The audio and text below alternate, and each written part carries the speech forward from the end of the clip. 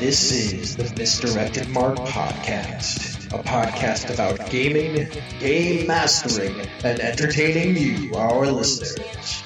We are explicit, you have been warned, and I'd like to thank Mike Willard for letting us use his music on our show. Now let's pick up those mics and get on with this thing. Okay, I am going to have Elton open the security door. Yep. It opens. And all right then. Crib just looks inside to see what's left of the cargo. Yeah. You see boxes, like lots of boxes. All right. Do we have any idea what's in them? I'm going to move over to examine the first one. What do I need to roll? Yeah, you don't need to roll. Don't bother. It's seeds. Wow. Yeah. Seeds. We took out a platoon of Imperial troopers. And blew up 2 assault ships. Plus, those spies on Gratuitous 5 tried to kill themselves rather than reveal the cargo location. For seeds? Yeah. Why not seeds? Are they special seeds? What kind of seeds are they? I don't know, like space wheat. It's not much of a haul. Wow. Phil, is everything all right? Something on par for your usual adventures. Yeah, I know. I don't know. I'm not feeling this adventure anymore. I don't know. Maybe it's time to do something else. Okay. I mean, I can run something next time. There's something I want to play test. How do you guys feel about playing pizza delivery guys? And with that, welcome to the 441st episode of the Misdirected Mark Podcast. Tonight we explore how to deal with GM Burnout. Along the way, we take your suggestions, comments, and examples from the live chat room for life before heading into the after show. But first, my name is Jerry. My name is Phil. And I am Old Man Logan. Welcome back to another Misdirected Mark episode. Time for us to do the temperature check thing. See how everybody's doing. How's everybody feeling, Phil? Well, I'm actually feeling pretty good, my friend. Woo-hoo. I am physically feeling pretty well. Better rested. Got some having some good sleeps. Yeah. Just overall physically feeling pretty okay. And mentally, I'm also doing pretty well. Like feeling pretty good. Spirits are up. And I think you know what, I'm good to go. How about you, Jer? Pretty good. Work has been good. I've been getting a little bit more sleep. Mentally, I've been a little game burned out. I just haven't had a lot of creativity. My GMing has kind of slipped. I haven't done a lot of like role-playing game stuff, and I haven't done a lot of role-playing game interactions. That's been kind of, you get that little dip point in your life where nothing creative's going on, which is why tonight's topic is so timely. But I'm not like in a depression or anything like that. I'm still just kind of in a funk and kind of coming out of it. I've been doing a lot of cleaning and stuff to kind of make up for it. Bob? Yeah, I'm feeling pretty good. Tired because every opportunity I get, I got to try and do a little cleaning, a little packing, a little rearranging to get the house ready for sale. So, or ready for moving out. It's already sold. So, a little tired, but otherwise doing pretty good physically, mentally, feeling pretty good. Looking forward to, getting through all of this house and condo stuff and getting started on the next season of Bob. So, yeah, doing pretty good. Next season of Bob. Now I want to go out and I want to get a sound bite of Wanda Maximoff saying "Spirits lifted." Right. Nice. All right. So let's roll on into the one thing. Oh, look what I said. I said roll. I know. I figure since you said roll on in, you should go first. So I would just like to say that rollerblade wheels are the bomb. Whoever decided to put rollerblade wheels on a chair should be given the Nobel Peace Prize, or the Nobel Prize in something, in ergonomics. I don't know, chair technology. Let's make up a new category if we have to. The standard casters are no longer viable for me.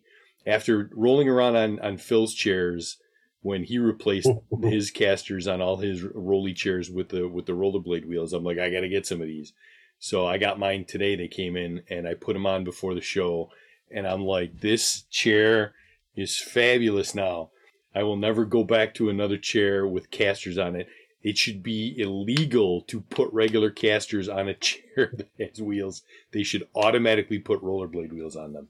Yeah, they're not even terribly expensive per pack. They're like 12 to $15 a pack. And the only thing you have to be aware of if you have any height restrictions with your chairs is that it does raise the chair up like another inch or so. So like I have them on the chairs in the game, like around the game table, but I don't have them on the I don't have them on my office chair because my office chair, the way my desk is, there's this drawer that's supposed to be like the tray where you put the keyboard and mouse and stuff. And if I go up another inch or two, I would like be crushed against it. So that's unfortunate because I checked mine out. I lowered my chair to see if it would go lower so that when it raised up with the wheels, I would have the room to do it. And it's absolutely fine. I'm like still, it's great. I have like it's still a good like inch of clearance before I could whack my legs on this tray. So I made out lucky on that one. Excellent. Rollerblade wheels are the bomb, and boy, do they roll! And they roll on carpet. They roll on hardwood. They're fantastic. Yep. All right, Jerry, what's your one thing? It's Friday. We watched Heat, a movie that I have never seen before. I'd heard wonderful things about it. I've seen a couple clips of it. I knew it was, a bunch of amazing actors doing some amazing work with an amazing director. So last Friday, we went over to the new Casa de Phil and we watched Heat. And had amazing cookie butter and other stuff like that. But it was just a lot of fun. It was really just a good cop movie. Had you rooting for the bad guys through the entire thing, and it was a lot of fun, and I really enjoyed it. And it lived up, a movie that lived up to all the hype. So that was always good. I was nervous. Oh yeah, Phil. So the only time movies, like I said, I don't mind a slow moving movie as long as it's slow moving with like good characters, good dialogue, and they're not just stretching the movie out just to pad for time. No, they I liked I've liked a lot of good slow moving dramas, comedies, everything. Just don't do it with no point in mind. That's all. That's the only difference. Yep. So that is fair. No, I think Heat does a good job of that. It's it's long, but it's well plotted, and you get a lot of side stories and stuff like about minor characters and things like that. So they make you care about all the characters, and once you've got a good character, I'll watch them do anything as long as they're doing something. If they're just standing around spending 2 minutes showing you everybody in the bar, that's a different thing entirely. But this movie doesn't do that. When there's something on screen, there's a reason for it. And it's building the story, building the characters, building the background, building the plot, building the dialogue, building the tension, all that stuff in such a good way that I thought was excellent. Yay. So, all right, Phil? I'm going to change my background real quick. I'm in my new place. I am no longer recording from Studio 5, the basement. I have moved out into my apartment. I'm right now in my office without my video background on. That is the daybed, the Star Wars daybed behind me with the awesome pink pillow. But I am sitting at my actual full desk. And instead of recording this like I usually do, sitting downstairs in the basement on a 13-inch MacBook Pro, I am getting to record this with both my screens. So I have 48 inches of glorious space ahead of me. I'm front and backlit. I am not going to be cold when the weather changes. I assume we'll be recording in person by then, but in case we're not for any reason, like I won't be freezing. Yep. All of those things. So yeah, I've been, it's been just over, it's been like a little over a week. It was a week on Friday when you guys came out for Heat. That was a week since I've been in the apartment. And on Saturday, so 8 days into the apartment, I unpacked the last box, which I couldn't have done without Jerry's generosity. Jerry had an extra bookcase that he didn't need. So I spent Saturday morning, afternoon, brunch time, putting the bookcase together. And then once I got it in, I was able to unpack my novels.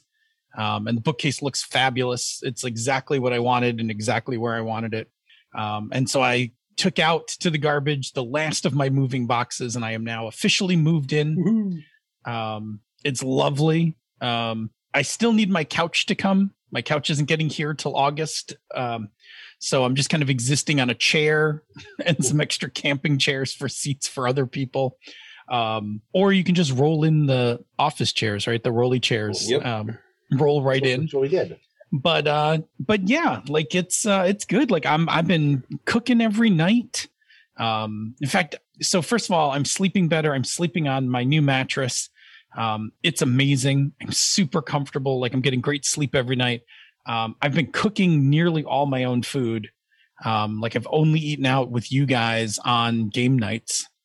So I'm only eating out like once a week. So I feel like a ton better. Like I'm just making good food and doing that. And work's been pretty chill. So I was like able to get settled in here without having to like put fires out at work. Mm-hmm. And it's good. Like it's just good. I feel a lot better. There like you go. If you've been worried about me over the last couple months, I can say that this is the inflection. Like last week when we didn't record was like the inflection point where I went from like not good to starting to be good, and we're building up from there. Yeah. So And cool. Well, I'm sure the sleep portion of that is a heavy component, because lack of sleep, proper sleep, will do a lot of shit to you. Oh yeah, I'm still working on weeknights of getting my sleep up to a reasonable, like to a more reasonable amount of time. It is better, but what I have noticed is like my Apple Watch has a sleep tracker on it, and so one of the things like it tells you is how well you're sleeping. Like it just gives you a percentage, but it tells you basically like how well you're sleeping based on how much movement you have like while you sleep. And so I was like at like between 35 and 40% a night before I moved into the apartment. And now I'm like somewhere between 50 and 70% sleep quality every night, like when I sleep. So like I don't even feel busted up. Like this mattress is like the perfect amount of soft and support. Yeah. So like things that used to hurt me don't hurt me. I just like, I wake up in the morning and I just like feel good, like ready to start the day. So awesome. It's good. It's good. I'll talk about like some more specific stuff about like, you know, you guys being over and stuff like that when we get into the community corner, but I do want to run through a few announcements because we do have a couple. And I know Bob's got one as well. So I'll do two and then I'll give one over to Bob. And then we'll jump into the main topic. So first announcement is I want to announce that we're having a summer break. So yes, we're on the air today, but we will be off for the next 2 weeks. We're just it's summer and we got, you know, a bunch of stuff going on, and, you know, Bob's getting ready to move out and stuff like that. And so we're just going to take 2 weeks off. And what that means for our live audience is there's no live show on the 13th or the 20th. But we will be back live on the 27th. What that means, if you are listening to us when the podcast drops, is that there is no show that's going to be dropping the week of the 20th and the week of the 27th. You will get your next show on the first week of August. So the week of August 3rd, 2nd or 3rd, I think. Yeah, they drop on Tuesday, so they drop on Tuesday. So your next one will be August 3rd. So we'll come back and see you in August, and we're just going to take some time off and relax. If you are a live listener and also worried about the watch parties will be continuing, and that'll segue into our next topic as well. But watch parties will be continuing on Tuesdays. Just no live shows on the 13th and the 20th. Okay. And we'll put up announcements on social media, Slack room, and all that, like when we come back live, so that we, you know, can have you guys, you know, all join us again. But in the meantime, take a little time in the summer, relax. We are, and August will be an exciting month. Okay, that was our first announcement. My first announcement. My second announcement is just a reminder: the Voyager Watch Party is now heading into week 18, and we are entering season 7, the final season of Voyager. I'm pretty sure we're watching most of the episodes in season 7. So I think there will be a couple of bonus, but I think for like the next couple of weeks, we are basically just going to watch our way through the vast majority of the episodes. They're all very good. If I did my calculations correctly, don't hold me to this, but I believe that August 3rd will actually be the finale for Voyager. So cool. We will all we'll get together live on the show, and then we'll have one last watch party as we get ready to say goodbye to Voyager, which I think has been a fantastic run. Oh, absolutely. Absolutely. Yeah. So glad I decided to watch the whole thing. Yeah, I'm glad too, right? This is like my second run through, and I'm finding that I love it even more watching it. Yeah, good stuff. Cool, Bob. Yeah, our last announcement for the night is the forums. Misdirected Mark Forums Dice Bag giveaway continues through July 30th. Some may be going, but that's not the last day of July. Why didn't you just make the 31st? Because A, I forgot there was a 31st, and B, it's a Friday. The 30th is a Friday, and I wanted to be able to take that weekend, specifically Saturday, sift through all the entries, make sure I had my ducks in a row to get the winners, so that the following show we could make the announcement of who won the thing. So yes, now through July 30th, you can still enter by going to the Misdirected Mark forums. There will be a link in the show notes, and go to the introductions topic and introduce yourself. Say hello to everybody, and hopefully you'll be one of our winners. Yay! All right, and that, my friends, will lead us into our wonderful topic of tonight. Which, Phil, are you ready? Yes. Workshop. It's all about GM burnout. Oh, I can't do another one of these openings. How am I ever going to keep this up? Oh, I'm running out of steam ideas. I'm running out of passion to run anything. Oh no, the burnout is coming. We're going to talk about how to get away around the burnout, and how to cure it, and how to get back into your gaming here in the workshop. And don't suck. Not my best one. That one went a little long. But it went a little long. I lost my space. Like, I don't know. It's all right. You're burned out on the workshop intro is what you are. Workshop burnout. So I don't know. I'm gonna get, that's like a solid C+ on that one. Like, not. So this is going to be our workshop on GM burnout. Kind of came out of some different ideas. Something I'm actually kind of going through right now myself, so it was very timely. But looking back, it's kind of surprising that there are 420 episodes, and all the shit we've been through, we never really talked about GM burnout. Yeah, I'm pretty sure if we did, like, we forgot the episode, because, like, or it's like super old, because I don't remember doing this topic. And I looked, trust me, I dug deep, and as far back as before I started, like to around the time I started, and couldn't find one. So. Mm-hmm. I legitimately don't think we've ever done one. Yeah. That's a rare occurrence for us not to have done a topic. But that's fair. Yeah. Right. Because GM burnout is actually a real thing. And every year, many GMs just stop running games for a period of time, and some of them never return. So tonight we're going to talk about what GM burnout is, how does it happen, how you can recover from it, and hopefully how you can prevent it. All right. But first, of course, we have to set up definitions. So... Behold, you are in the presence of Definition Panda. What do you got for us, Phil? Oh, yeah. Well, we got, of course, the key word for tonight is burnout. Physical or mental collapse caused by overwork or stress. Oh, yeah. This phrase just hits me. I haven't been suffering from GM burnout, but I've been very close on the verge of work burnout, and physical or mental collapse is exactly correct. So I want to tease out a few pieces of this definition just to kind of expand upon them. Right. The first one is physical or mental collapse. Meaning that when you're burnt out, just shut down. You can't do any more. Just hit you hard, and that's it. Yeah, it's pretty rough, actually. Like when it hits, and we'll talk about it more as we get into the segment, but when it hits, it is it's hard to get anything done. The next one I want to talk about is overworked, right? That's, pretty obvious. Basically, you're just doing too much work. You're doing too much all at once. And this could be too much of one kind of work, or it could just be too much work overall in your entire life. Either way, you have to keep that in mind because it might not be overworking in one area or another, but just overall as a cumulative.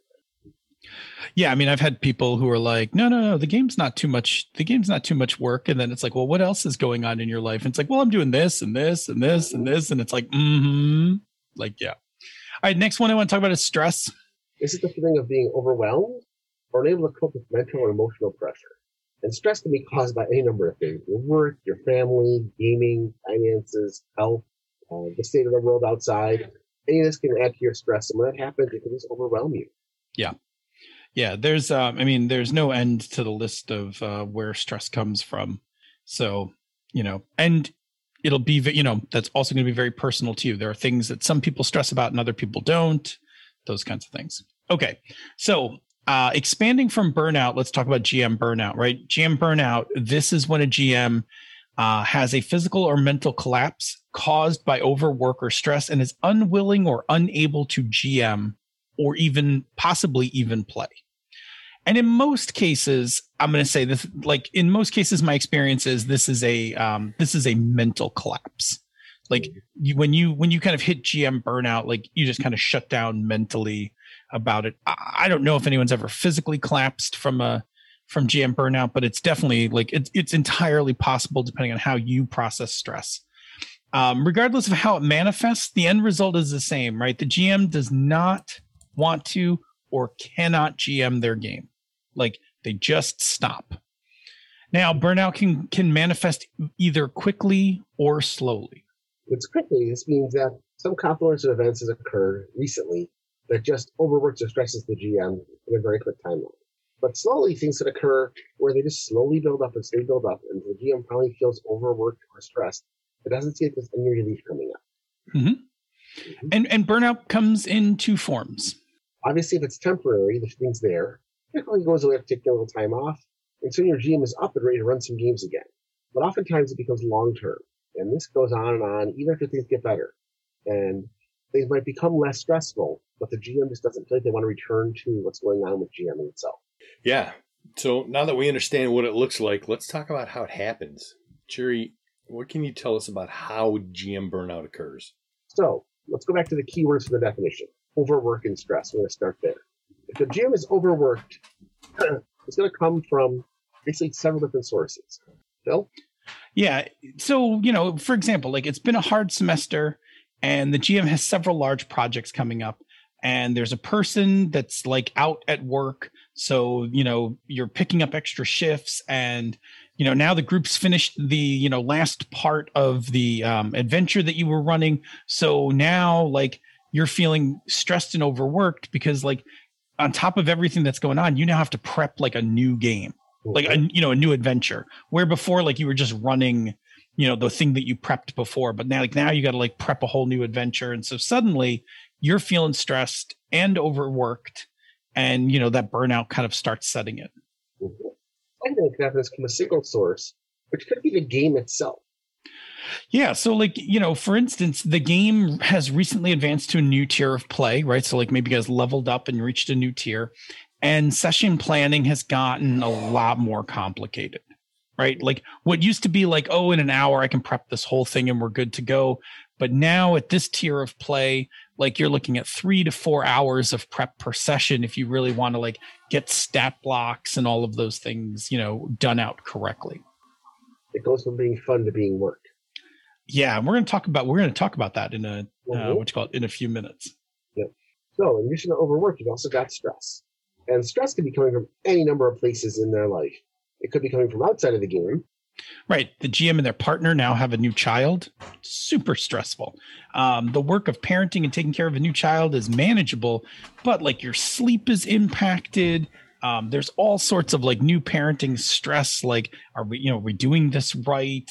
The first time the kid gets a fever, like all of those things, right? Like, totally can just kind of, can create stress on somebody as they're also, GMing your game. No, the stress could also be coming from inside of the game. Yeah, I mean, let's not neglect that, right? Recently, like one of your players has been arguing with another player every session. And so while the groups talked about it, it's not resolved. And so every game, the two of them start bickering with each other. And as your job as the GM, like you're working extra hard to kind of keep the table settled, doing and worrying, like, are they going to start bickering with each other again? Can they just get through, a game without fighting with each other? Like, what's going on here? Builds up stress about the game. Remember, it can also be something that just isn't even between players. It could be something as simple as the game itself has reached a point where it's not quite as much fun. So and that can cause a lot of stress itself, just by the nature of the game. Mm-hmm. So it's not necessarily one or the other. You can be overwork and stress. One of them can be from real life. One can be with the game. You can mix and match them. It's a great little game to play. Where's my stress and where's my overwork coming from? Yeah, it's great. All places. Yeah, it's great. So yeah. And that's that's the thing you have to be aware of is, like, as we talk about this, like, you can't just look at like what's the game doing, right? Like, you got to look at like what's going on in my life. Yeah, we'll talk about that a little later. I want to bring up something called the GMing energy cycle. No patent pending on that name, but it'll suffice for what we need to talk about tonight. To really understand GM burnout, we really need to understand the energy cycle that a GM goes through. In all things, we at times expend energy, right? Physical or emotional energy. And at other times we get or generate physical or emotional energy, right? So sometimes things we do, are kind of draining, and sometimes things we do kind of fill us up. And GMing is no different, right? As GMs, we are always in this cycle of spending energy and gaining energy.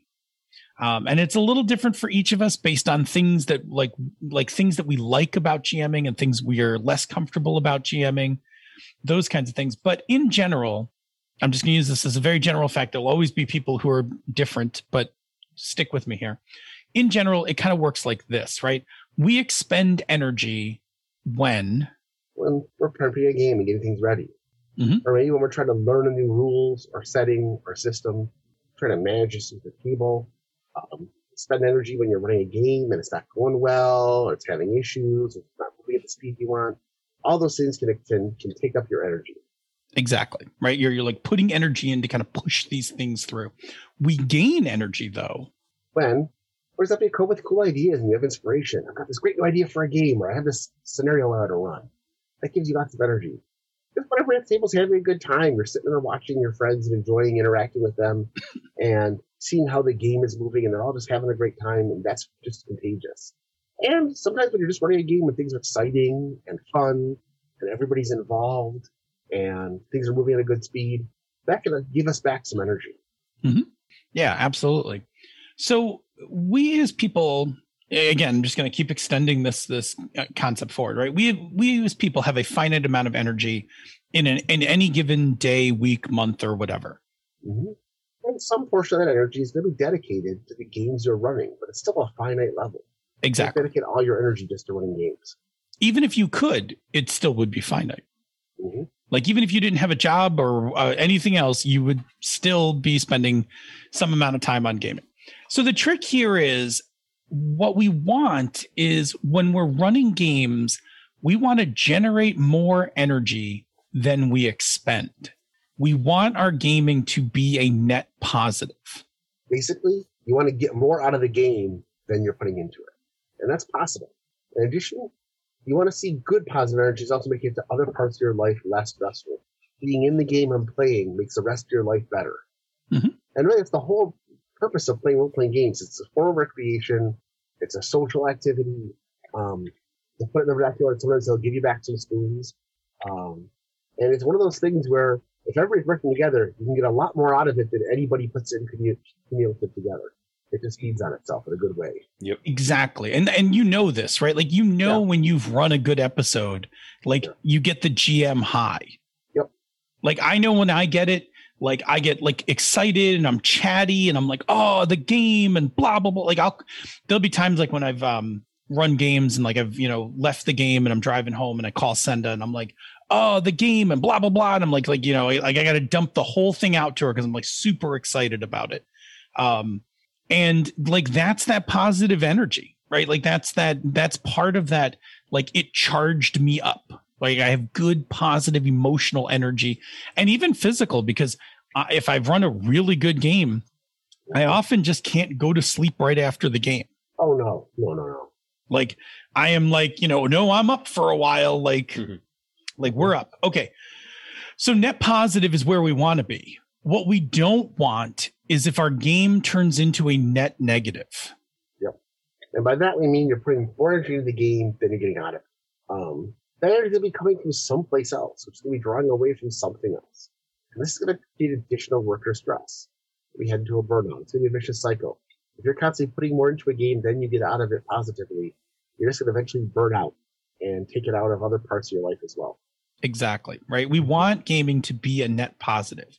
When it is, it's something that gives us energy, but it also makes other parts of our lives more pleasant. I know that, we typically play on Sunday nights. I know that if I have a really good game on a Sunday, like just a really good round the table, having a good time, hitting a good story or whatever, like that makes Monday just a little more bearable, right? Like it's just a little better when I go in onto work, like when I, log into work on Monday, because it's like, oh yeah, cool game. And I'm feeling good. And it's like, well, it's Monday, but whatever. Like, I had a good game last night, like kick ass. Let's go, let's get this week done and let's get to the next game on the other side. Right. So we know that's true.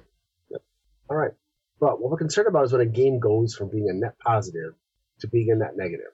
Now, games aren't always going to be net positive, but it might even be net negative. But overall, we want it to be positive more often than negative. You're always going to have a game that doesn't quite go the way you want. But overall, you should be seeing your games being a positive as opposed to just being kind of a downer and draining and contributing to that fun. If the game gets stuck being a net negative, then we have a risk of turning into the entire. Start again. If we end up with where a game continues to be a net negative, you have a chance of becoming a full burnout afterwards.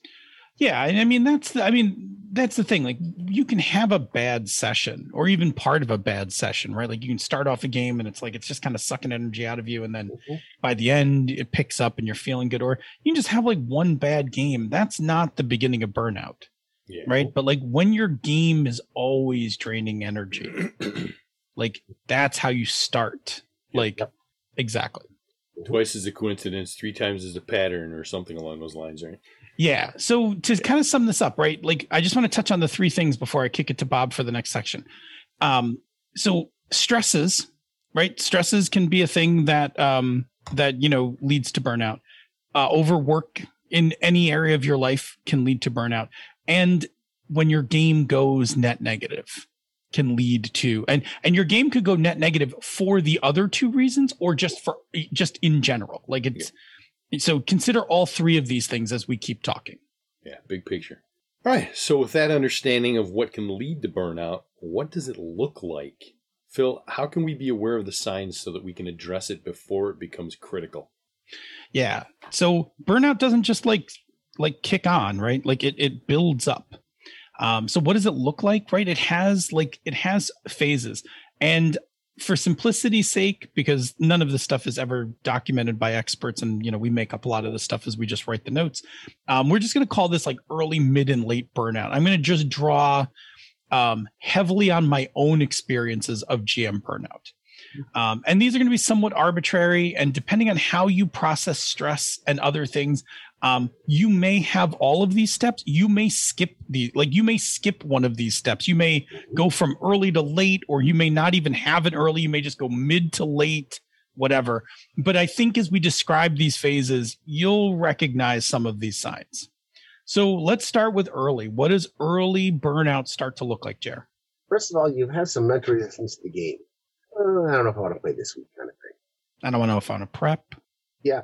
You know what, maybe, or the minute anybody gives you any sort of resistance to playing this week, you're like, yeah, we're just going to cancel. I don't know if I can make it this week. All right, we'll just skip this week. This is going to be mild and easily overcome. You're going to cut a few corners in prep. For the most part, your prep is still good for it in the game, but you're going to feel tired at the end of the session and you're not getting any energy out of it in the game. At the end of the game, you're like, okay, we had fun. Kind of thing. Maybe you had fun. Maybe. No, the tone of my voice. Oh, okay, yeah. we had fun, Exactly. that kind of thing. That's so how I look at it. So from early, we move into mid, like range burnout. Yep. At this point, your mental resistance to the game is much greater. You're procrastinating any kind of game-related tasks. You're not doing prep, you're not scheduling, you're not reading. You're going to be easily distracted by other things and other games. You're half-assing your prep. It's not going to be detailed enough. You're not right enough. And running the game becomes a chore. You're thankful when the session's over, and you're relieved when everyone leaves. And again, as I said, if anyone cancels coming to the game, you just cancel the game entirely. Oh, yeah. Like one person cancels, you're like, oh, we can't play tonight. Yep. Like, like we don't have to play. Yep. And okay. And the thing is, you'll notice this because you feel relieved. Yes. When you cancel the game. Yeah. You're like, oh, good. You know like, what? I don't have to run tonight. Yeah, I'm going to go sit and watch some more cartoons. Whatever. I'm gonna jump on the computer, play some games or something, right? Yeah. Okay. Then let's get to late stage burnout. At this point, your mental resistance to the game is solid and absolute. You're actively avoiding doing any gaming tasks. You're not doing any prep at all. You're bare minimum getting the table. Even that is really frustrating and painful to you. You're at the point now where you're showing up, and that's basically it. Just thinking of running the game fills you with dread and depression. And you're canceling the game for any reason or no reason at all. I'm just not up for it this week. I want to cancel it. I'm not sure what's going on, but we're just not going to have a game this week. Oops, I forgot to reschedule, and so we're not going to do a game this week. Whatever. Just any weekend, you just start to cancel it because that gives you some relief. Yeah. All right. So now we understand what GM burnout looks like and what happens. So let's talk about what we can do before we get it. Jerry, how do we prevent GM burnout? Well, the first thing you want to do is look for it and see the start of it and address it before it gets to late and mid stage while it's still in the early stages. Be mindful about what it looks like. It's going to be most important that you recognize it at the early stage because it's going to be hard for people on the outside to recognize early stage GM burnout because they're not going to see the things you're doing behind the scenes. They're not going to see your reactions and feelings right after that. However, once it's recognized, then you want to sit down and figure out what's causing it. Yeah, like you got to start, like this is the part where you got to like sit down and start being introspective and start asking yourself some questions, right? Like, is there an increase of work in the game or elsewhere, right? Is the game now harder to run? Are there things going on in your life, like a new project that you're working on outside of the game? Like, are you moving? Are you selling your house? Is the end of semester coming and you've got finals? Do you have a big project coming up for work? Like all of those things, right? Like those are places where like additional work starts to creep into your life. Now, the second thing is there an increase in stress? Are there things that you are worried about in your life? Again, moving relationships, getting sick, big projects, too many things being put on your plate. Are those causing you stress? Or is there something in the gaming group itself that's causing stress? Are players not getting along? Are you feeling too challenged or not challenged enough? Are they not feeling challenged enough? Is nobody paying attention when the game is going on? All those sorts of things can cause your stress. Yeah, I mean, one of the things that could cause stress in a game is like you feel like you're not doing a good job. Mm-hmm.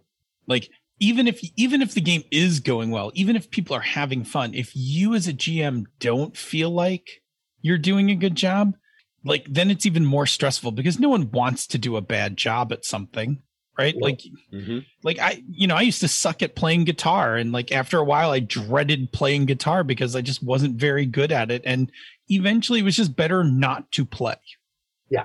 Right. Like, so if you think you're doing a bad job, that can be a problem, which as a sidebar here, players, honest feedback to your GM is really critical. Yep. If your GM's doing a good job, you need to tell them, because I have gotten in my own head before, and I'm sure it's happened to you guys too. Mm-hmm. I've gotten in my own head where I've thought like, oh, this game isn't working. Mm-hmm. And once that burrows in deep enough, I'm like, oh, this game's got to go. Yeah. Yep. Like, oh my God, the session was terrible. The players need to step up and go, no, it was great. We had a ball. And we enjoyed this and we enjoyed that. And that's one of my reasons for the 4-session rule. Mm-hmm. Like I never kill a game until I've played 4 sessions of it, because I assume that at least the first 1 or 2 sessions aren't going to be that great. Yeah. And the same thing that goes into those of you who have ever taken writing classes, same thing goes into with your GM. Be specific. In addition to, that was a lot of fun. Say, that was a lot of fun. I really liked this part of it. Or I thought that, I thought this character was really interesting to interact with. Yeah, but they screwed you over. Yeah, but it was fun getting screwed over by them. They were entertaining. Or I really liked that car chase, that kind of thing. Exactly. Yeah. I really like these mechanics. I think these like I love where my character's going. I can't wait to play more to see. Yeah, like anything like that. Absolutely. Yeah, because then the GM will take that much more to heart. Having somebody simply tell them you're doing a good job, while that could be heartfelt and honest, doesn't feel the same as somebody telling you you did a really good job and I thought this was cool. Yeah, there's no it doesn't just tell the GM what was awesome. It tells them what are the things that you actually enjoyed. What can they hook on and give them more things to work on in the future. Yeah, because when they get that downtime, they'll get that feeling where, well, I don't know what to do in the next session. But wait, Bob said he really likes this, so I'm just gonna stick another scene like that into the game. Yeah, and that'll fill in that gap, and then I'll have a good time with it. Go ahead, Phil. And let me just jump in real quick, because as the Queen said in the chat room, when you do give your feedback, if there's any criticism, you be gentle with that criticism. Mm-hmm. You don't want to be like, oh, that other part sucked. Like, no, you want to be like, yeah, I thought maybe, like the motivation of the lieutenant wasn't really clear, but overall they were a really interesting character to interact with, and that part was great. But maybe, you could have given us a little bit more about what was motivating them, because we weren't 100% sure or something. You gotta use tact. Yeah, there's a level of being candid but kind. Yes. Okay. The other thing that you need to look at introspection wise is pull us out of that sidebar on criticism and back into being introspective about where your burnout's coming from. That last one is starting to think about, is this game a net positive or net negative? And the easiest way to determine that is when the session is over, are you energized? Are you excited? Because if you're not, then it may not be a net positive. Now, I will caveat that with, if this is your first or second session of the game, it's going to be pretty hard for it to be a net positive. There are some games right out of the gate you can get a good net positive out of, but a lot of games are going to be either net neutral, or they're going to be a little rough depending on how well you grokked the rules and got the game off the ground or whatever. Yeah, you gotta give it time. If you're in the middle of a campaign and suddenly your game is a net negative, that's that's a thing you need to start thinking about. Why? Yep. Why is it a net negative? What has changed or what has happened? Mm-hmm. So hopefully this is going to give you a chance to reveal the cause or causes for what's causing this burnout. Once you determine your cause, now you got to figure out what you do to address it and how.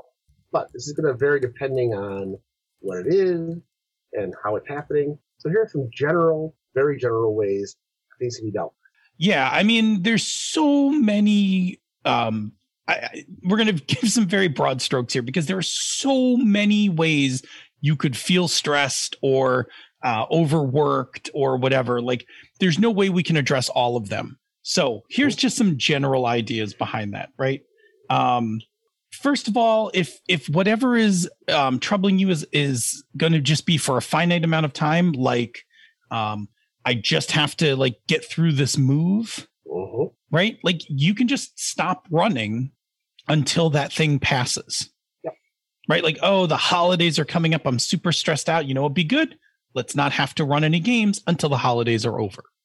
Right. That's a real easy way to kind of deal with that. That's one of the reasons why we've almost always had a holiday hiatus with all of our gaming groups. Absolutely. Yep. If it's a more permanent change, you might have to reevaluate your time and priorities for the weekend game if possible.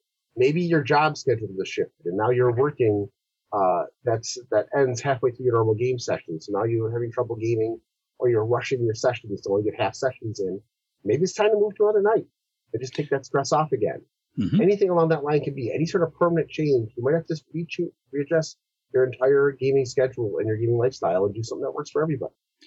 I mean, the hard parts of this might be that for instance, let's say you went from a part-time job to a full-time job and Yep.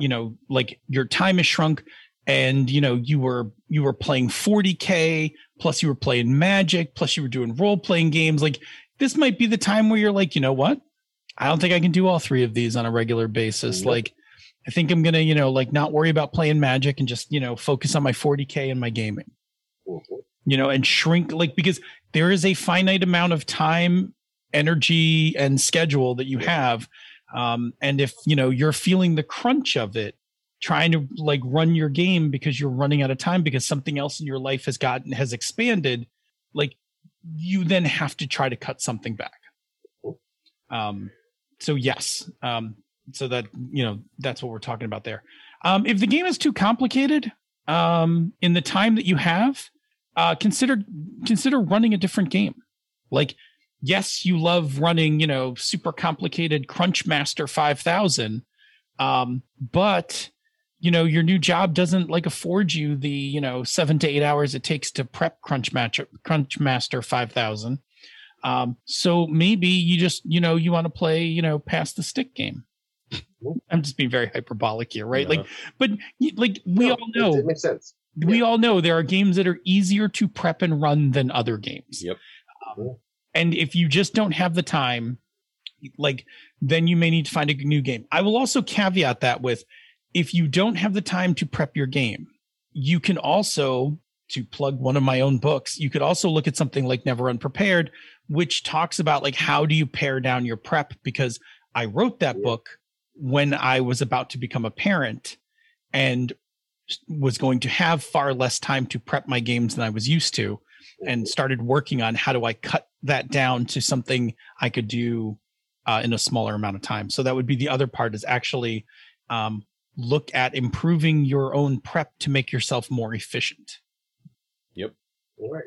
And lastly, if the problems are in the group itself, address the problem. And you might have to remove some members that cannot change or are just unwilling to change, and go from there. Yep. Sometimes you just have to say, we have to make some changes to this gaming group and move on. And I think all of us have been in game groups that have had to do that. Oh, yeah. Yeah. Mm-hmm. I mean, it's tough. I mean, we know that, not to get too deep into this, but, we know, like, when our friend groups and our game groups overlap, remove members is not always the easiest thing. Yep. But if your game has become a net negative and you can identify, like, it's a net negative because this person is killing it. Yep. Sometimes you got to do the uncomfortable thing. Yep. So if you can make these adjustments in that early phase of burnout, you have a good chance things will go back to normal and your gaming will recover. And you'll end up getting away from the burnout in the long run. Exactly.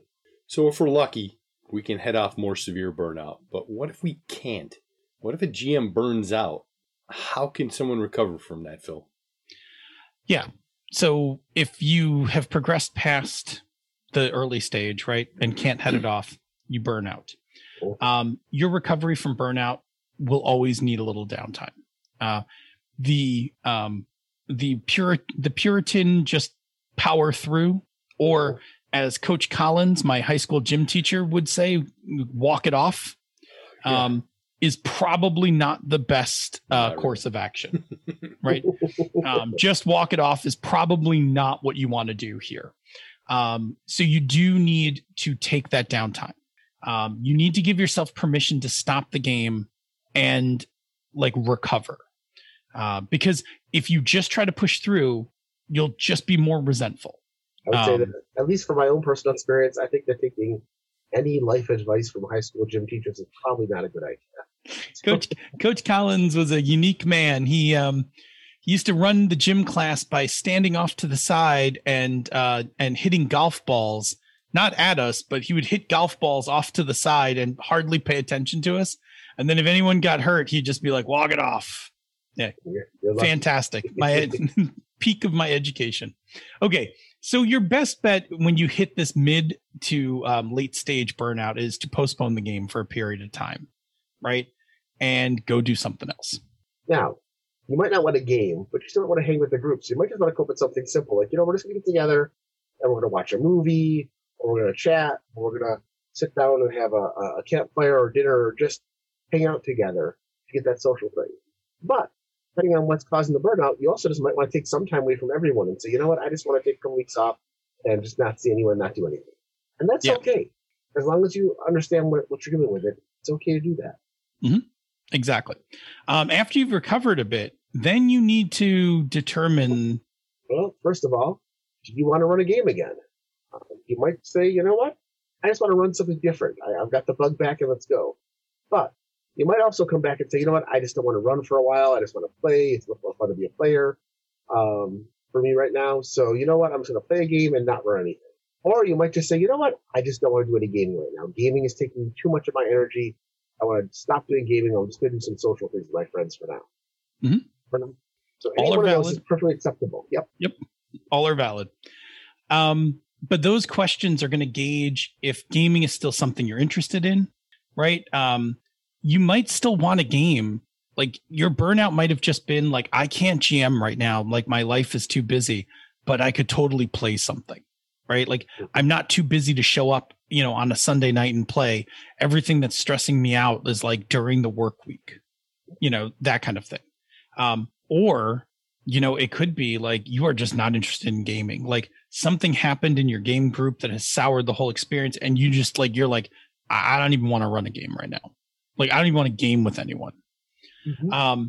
If you do want to run a game again, then there's a bit more work that you need to do on your road to recovery, right? Time isn't going to just be enough in most cases, unless the thing is finite. Like, your finals are over, right? Like if you burned out because like, finals were coming up, eventually finals will, like, this semester will end. And then, you'll be back to being able to do some gaming.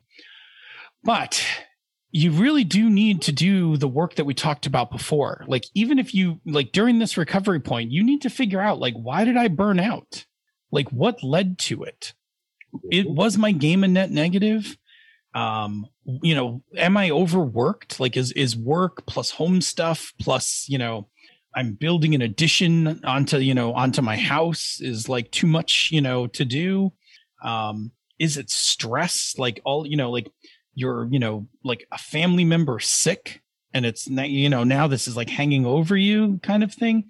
You need to do that introspection, just like we talked about before, and figure that out. Because if you just rest and not address the root cause of how your burnout started, there's a good chance it'll just start up again once you take your break. So you'll take your break, you'll start playing again, you'll start burning out again, then you'll take another break, and then you'll recover, and then it'll all start up again. And eventually you won't run again, because eventually your brain will be like, well, every time I run a game, I burn out. Therefore, I must not like it.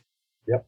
So you can't cheat the hard work part of this, which is the introspection and the like looking at what's going on in your life and, sometimes making hard decisions. Like, do we keep this person in a game or not? Or do I need to switch games because I don't have time to run this game? Even though I love this game, I don't have time to prep 18th level Pathfinder every week right now. Like, it's not happening. I need to play something. I need to run something else if I'm going to be able to run it all. So you gotta you gotta do that extra work. Otherwise you run the chance of just burning out again. Yeah. All right. Yep. Before we hit the break, we want to talk a little bit about the player side of this. Specifically, what can players do to help with burnout in their GMs? And then we'll talk a little bit about player burnout itself. First of all, players have to understand that what they can do about GM burnout might be a bit limited.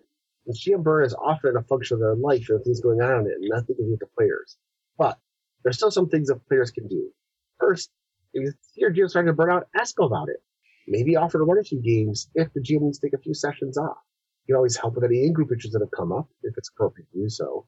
Maybe the GM feels stressed having to constantly intercede between two other players, but the third player can take them both aside and talk about it so it doesn't become more of a problem. And be understanding if the GM needs to change games. If the GM says, I'm just not enjoying this anymore, I want to go on to something else. Say, okay, if you're enjoying this, let's move on to something else. Understand that. Most of us are there to play, to be with our friends, and there's a way to do this in such a way that everybody feels supported. Yep. All right, player burnout. It's entirely possible for a player to burn out. It tends to be more rare, though. And I think we can explain this with the energy cycle. Players don't actually do as much work for a game or during a game, right? If we look at how much work a GM does outside of a game and then during a game, GMs do a lot of stuff, right? I mean, we joke about the 8 skills of a GM during game, but also GMs wind up prepping games. Almost always by default, they're the organizer for the game, those kinds of things. So because players don't actually do as much work, they actually expend very little energy in prep and play. Like maybe they got to level up a character during the week, or maybe they want to, research a spell or two, but that's, it's a small amount of energy. And then they wind up getting energy for playing. So players wind up usually in a large net positive if the game is good, right? Sure. So if the game is good and they're not being stressed by the game, or, and the game's going well, players tend to come out with large net positives. Mm-hmm. So it's hard to get a game to flip to be a net negative. Now, that said, if the game becomes stressful, if there are problems at the table, microaggressions, arguments, those kinds of things, then the table experience itself becomes stressful enough that the game can flip to a net negative, and a player could start to burn out with all of the same signs that we were talking about. Now, likewise, if a player's life becomes overworked or incredibly stressful, it could be, if it reaches a certain level, that it becomes too much for even playing the game to be enjoyable. Right? Like, for instance, if, I don't know, we've talked about so many different things about players' lives, but it's entirely possible that something could happen where a person is like, I can't even enjoy playing right now. Mm-hmm. Being here and not being somewhere else is it's actually making things worse. Those kinds of things. So it is entirely possible that a player can burn out in those ways.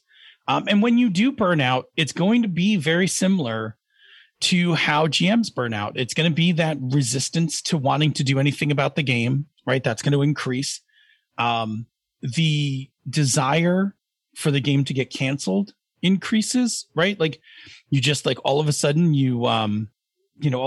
somebody's like, oh, I can't make it. You're like, oh, you know what? We should just cancel the game. Like if John can't make it, we shouldn't even play this week. We can just play next week, right? Like that's the sounds of players who are kind of burnt on the edges, who are just like, oh, I see an opening. Let's cancel the whole thing. Yep. And then ultimately just players being like, I don't want to play. Right. So it's very similar to how GMs deal with, or how GMs burn out, and how you solve it is very much the same advice that we've been talking about this evening, about introspection and kind of identifying what's wrong and making those, finding and making those changes. All right. So this is the first part of a look at GM burnout and a little bit about player burnout. So we're going to check with the chat room in a moment, but first Bob's going to tell us about another show on the Misdirected Mark Network. Yeah, I would like to tell you all about Mastering Dungeons. RPG veterans and game designers Teos Abadiah and Sean Merwin look at the game and the hobby of D&D from a variety of viewpoints, reporting the news, understanding the business, reviewing the products, and illuminating the design. Whether you're a fan, a player, a DM, or a designer, Sean and Teos cover topics of interest to you. Give it a shot. I think you'll enjoy this show. Yeah, that's some pretty nice copy. Yeah, I don't know who wrote that, but it's good. It's pretty snappy. Did Merwin write that? It's possible. That's a pretty snappy copy there. Yeah. I don't know who wrote it, but somebody should get some credit. We should rewrite ours. I don't think ours is that good. Yeah, I think there's a couple of shows that could use a freshening of the ad copy. Yeah. I'm just saying. Yeah. All right. So Blake Ryan, and welcome back to the show. You haven't been here in a while, or you've been lurking. Blake said, with regard to, one blown or one low energy net negative game night is not necessarily the end all of that situation. Because rules flow wise, some games don't gel in your head how good they were until later reflection. So you get a couple of sessions in and you're like, oh man, that actually worked really well. In the moment, you don't really feel it. But looking back on it, it becomes clearer. So yeah, like Phil said, we always go with the 4 session rule for a couple of different reasons. You want to give that game time to give it room to breathe, let it gel, explore different aspects of it. If it's something that's got multiple subsystems, you can give it time to hit all of those subsystems. So you've got a little taste of everything. Give it room to breathe. If you're full net negative coming out of 4 sessions, then you definitely want to stop and look back at what's going on and see where you might be able to identify the problems. Yeah, I mean, aside from Burnout, because Burnout's definitely a thing, right? But aside from Burnout, the decision to kill a game after 1 session is a terrible idea. Oh yeah. Any GM can have a bad session. Yeah. I have GM'd, I can't even count how many sessions. Any night I could just have a bad session. Yeah. Like it could just not work. Like you can't base it on a single occurrence, because anything could happen. You could have eaten something and your stomach's off and you're like trying to run the game, but you're like, you got like a potty emergency in the back of your mind the whole time. Like it's that's my Animaniacs potty emergency reference. But like that thing, but if you're physically not feeling great, like you could just have a shitty night, no matter how good the story it is that you wrote. Like you can never gauge a game on a single session of it. Yeah. Even if it's you go into a game like everybody at the table is excited because it's a genre, a system, and a story idea that everybody's super excited about. And that first session just kind of runs flat. Yeah. And you're like, oh, well, that's not what we were looking for. Let's just walk away. No, there's tons of things that go into what could make a game flat like that. You give it the next session and the next session. And if you're still running flat, then you may have a problem. But if it's something that everybody's super excited about, I can almost guarantee you get into that next session and you're probably going to have a little different experience from that flatness of the first one. So give it time. I mean, now that said, if you've been running the game for a while and suddenly it starts feeling flat, like it's entirely possible. And, and this is, I think, what we were talking about off mics before we got started. It's entirely possible that your game has just run its course. Yep. Yeah. And that's not GM burnout. That's your GM burnout's like, I don't want to run the game. Like, I don't want to GM a game. Like, it's too stressful to GM a game. A game running its course is like, well, I'm playing this game, but I'm not like, I still want to GM, but I'm not enjoying this game.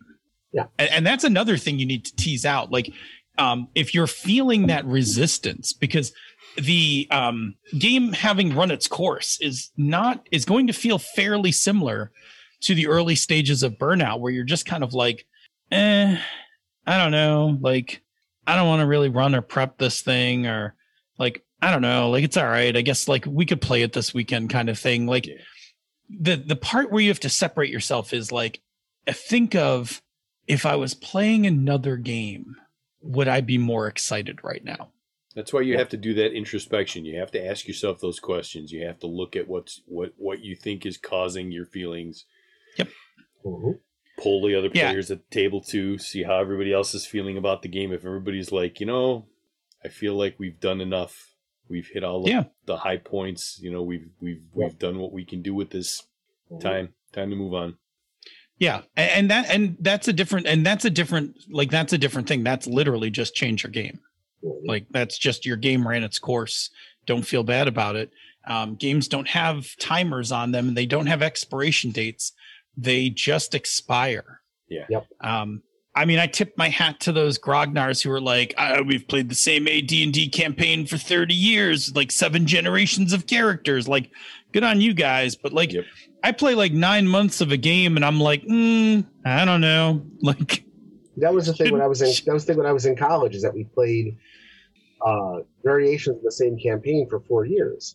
And we played anywhere from 1 to 5 times a week with different, well, we were doing different games. So we had different college, different characters. Well, I was also an English major, so I had no homework. So yeah, and then like I had that Mechton campaign that with various players ran for almost 10 years. And so for me, I always feel bad if a game is like, oh, this game's only been going for like 35, 40 sessions. It's not really a real game yet. That's just, and I've got to get past that because it's not quantity, it's quality. Because some of those games I ran in college were just, they were fun, but they weren't high quality games. A lot of them evolved from, I was bored in my room when my players walked in and said, hey, you want to play a game today? I'm like, sure, here, grab an MPC, we're going to start playing a game. And I would just run a game pretty much off the cuff from there.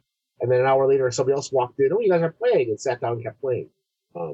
This is why we had like 15 different superhero groups going on at the same time. I got smart. I eventually just had them run NPCs they'd already encountered, so I didn't have to come up with a new character. But yeah, I mean that's you can do that. Yeah. It's also a lot of things like there's nothing wrong with the programmed adventures or the pre-written adventures of the D&D games or the Pathfinder adventure paths, where when you start the game, you expect that you're going to get to level 20 by the time you're done, and you're going to play a certain number of modules a session. And then it sometimes feels odd if you don't get that way. There's ways to fix that problem as well, which I've done. That's a different topic. Yeah. But yeah, I mean, you can get GM burnout just from playing the same game for too long. So. Yep. Well, and that's the part where, again, if you've played it too long and you stop getting energy out of it, then it flips. Yep. Right? Like it flips over to net negative or net zero, right? Because net zero is the beginning of a problem, right? Like if a game is just, if a game's not giving you energy or taking energy away, that's not necessarily a good thing, right? Like if you're playing games for recreation, not for business purposes, then your games should be giving you back energy. Yeah. Play to have fun. Yeah.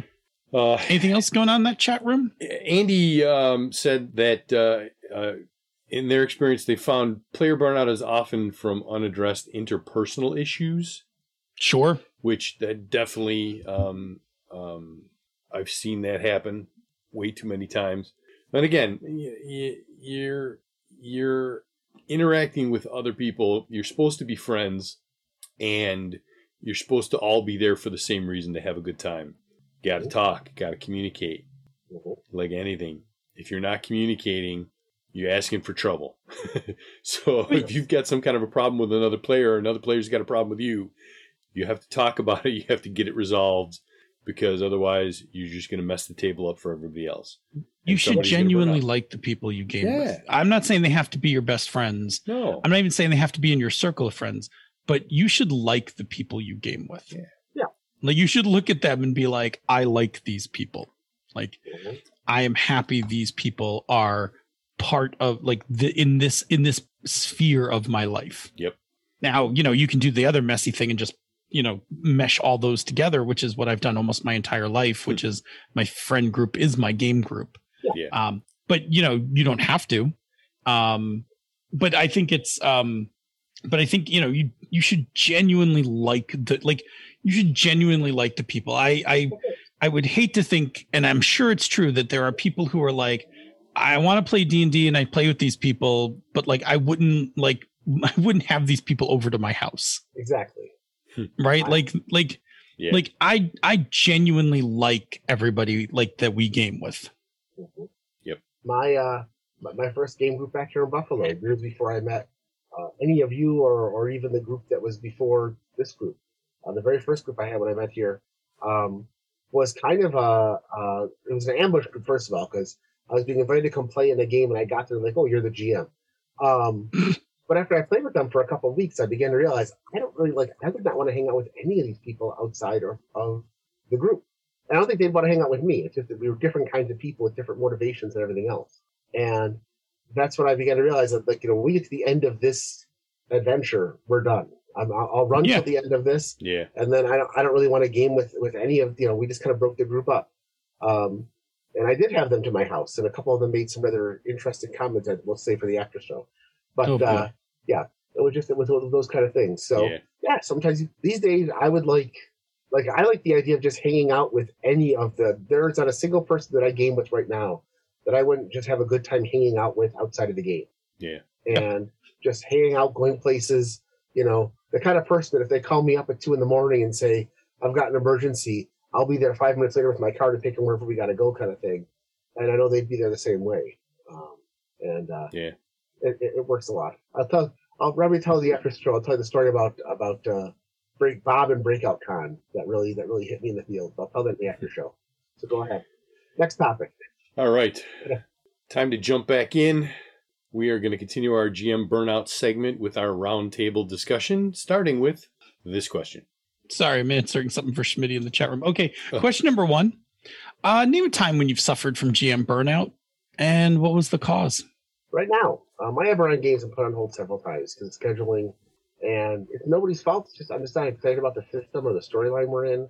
We're just kind of fizzing out. Part of that is just because we've had so many breaks in the game that week-to-week enthusiasm that you get has just kind of waned. The last session I ran did not go well, and it was my fault, not theirs. I wasn't as prepared for it as I should have been. I didn't prep for it enough. As a result, the plot just kind of fell apart. And I'm not I will definitely want to run it for everybody if they want to play it. But at the same time, I'm like, when this story's over, I think we might be done. I enjoy the players. I enjoy the characters. When we do get together, they do a really good job. But the adventures I'm running just aren't meshing as well. I can tell I'm running these adventures, and every single one I'm like, there's problems with this adventure. And as a GM, I know that we often see the faults in our own creations more than anybody else does, but it's just too glaring. And the system itself isn't holding up to continuous play with players, especially other game designers. And we're going to finding all the this isn't working. This is part of why the crunchiness of the game isn't working to tie us back into this week's Pandas. So it's just I've got GM burnout on it. And I realize it because while I get ready to run every time we play, the first time somebody's like, well, I'm like, yeah, I guess we don't play this week. I'm never quite super relieved, but at the same time, I'm like, I'm empathetic about it at this point. I'm like, yeah, it would have been fun to play, but if we don't play, I'll do something. So you think you're probably like an early burnout? I'm probably mid burnout. Okay.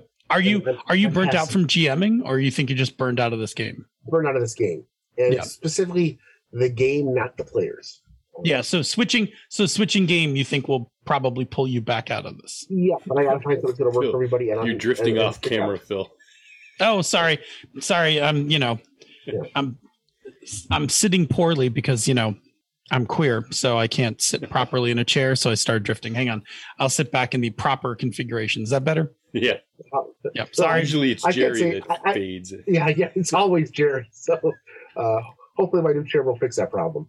No, I was leaning to one side. I was like sitting all Captain Kirk, Riker, that kind of thing. So anyway, that's how it is. And it's like I said, everybody's commenting, we do bicker about the rules. The thing is, we're not bickering about the rules. We all agree. We don't argue about the rules. We all agree the same thing. This rule sucks. Yeah. And this rule sucks. And we're not really sure. For a while, we talked about maybe we should just come up with a fix for this. We got to the point where we're like, you know what? It's just not worth fixing.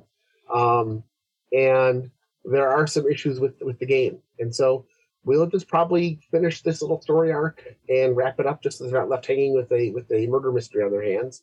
Because I do hate that. I hate leaving players halfway through a cliffhanger. And then wrap it up from there. Or just discuss what was actually going on and wrap it up. One or the other two. But that's pretty much it. Now that you've seen Heat, I'm like De Niro when it comes to bad games. You got to be, I'm prepared in 30 seconds to walk out on any game that isn't working. Like mid-story, ain't working? We don't have to finish playing this game. Yep. There's no need to prolong this. You guys ain't having fun? We're done. Yeah. Let's go get another game off the shelf. We're good. Yeah, we'll figure something out. All right. So, Bob? Yeah, so I got burned out running my 4E game. We were all having fun with it. The table was enjoyable. The high after the game was usually there. It was net positive for quite a while. And when I started, I was very excited about cutting out, I was printing out on cardstock the maps from the adventures, and I was making tokens for all the monsters. and it was a ton of bits and bobs prep work before the game. And when I started, I was very excited about it. We got a year into that thing, and it got to the point where it's like, oh, I got to cut out terrain for the, and they don't have monsters for this week. I got to make monsters for this week. And I was like, and then it flipped. Net negative. So that actually brings up a good point, that it's entirely possible that nothing changes in the game, but you can just stop deriving excitement out of certain things from a game over time. Like, sorry, I'm just going to reseat myself here. So like in the beginning, it's like you said, right? Like you were getting a lot of energy, like cutting and prepping, all that stuff was fun. But then like one day it's just like, I'm doing it again. Right. Like, and that's the, it's just like when you do something repetitive, like it stops being fun. And I think, Jerry, that's the same thing you're running into because you're playing Savage Worlds, right? Yeah. Yep. Yeah. I mean, my experiences with Savage Worlds is that I love initially running Savage Worlds. And then after a certain period of time, I'm like, well, I feel like I've played this entire game system. Like, I feel like I've played everything that could be played in this game. Anything else I play from this point on is just like I've already played. Like I've already played through all these mechanics.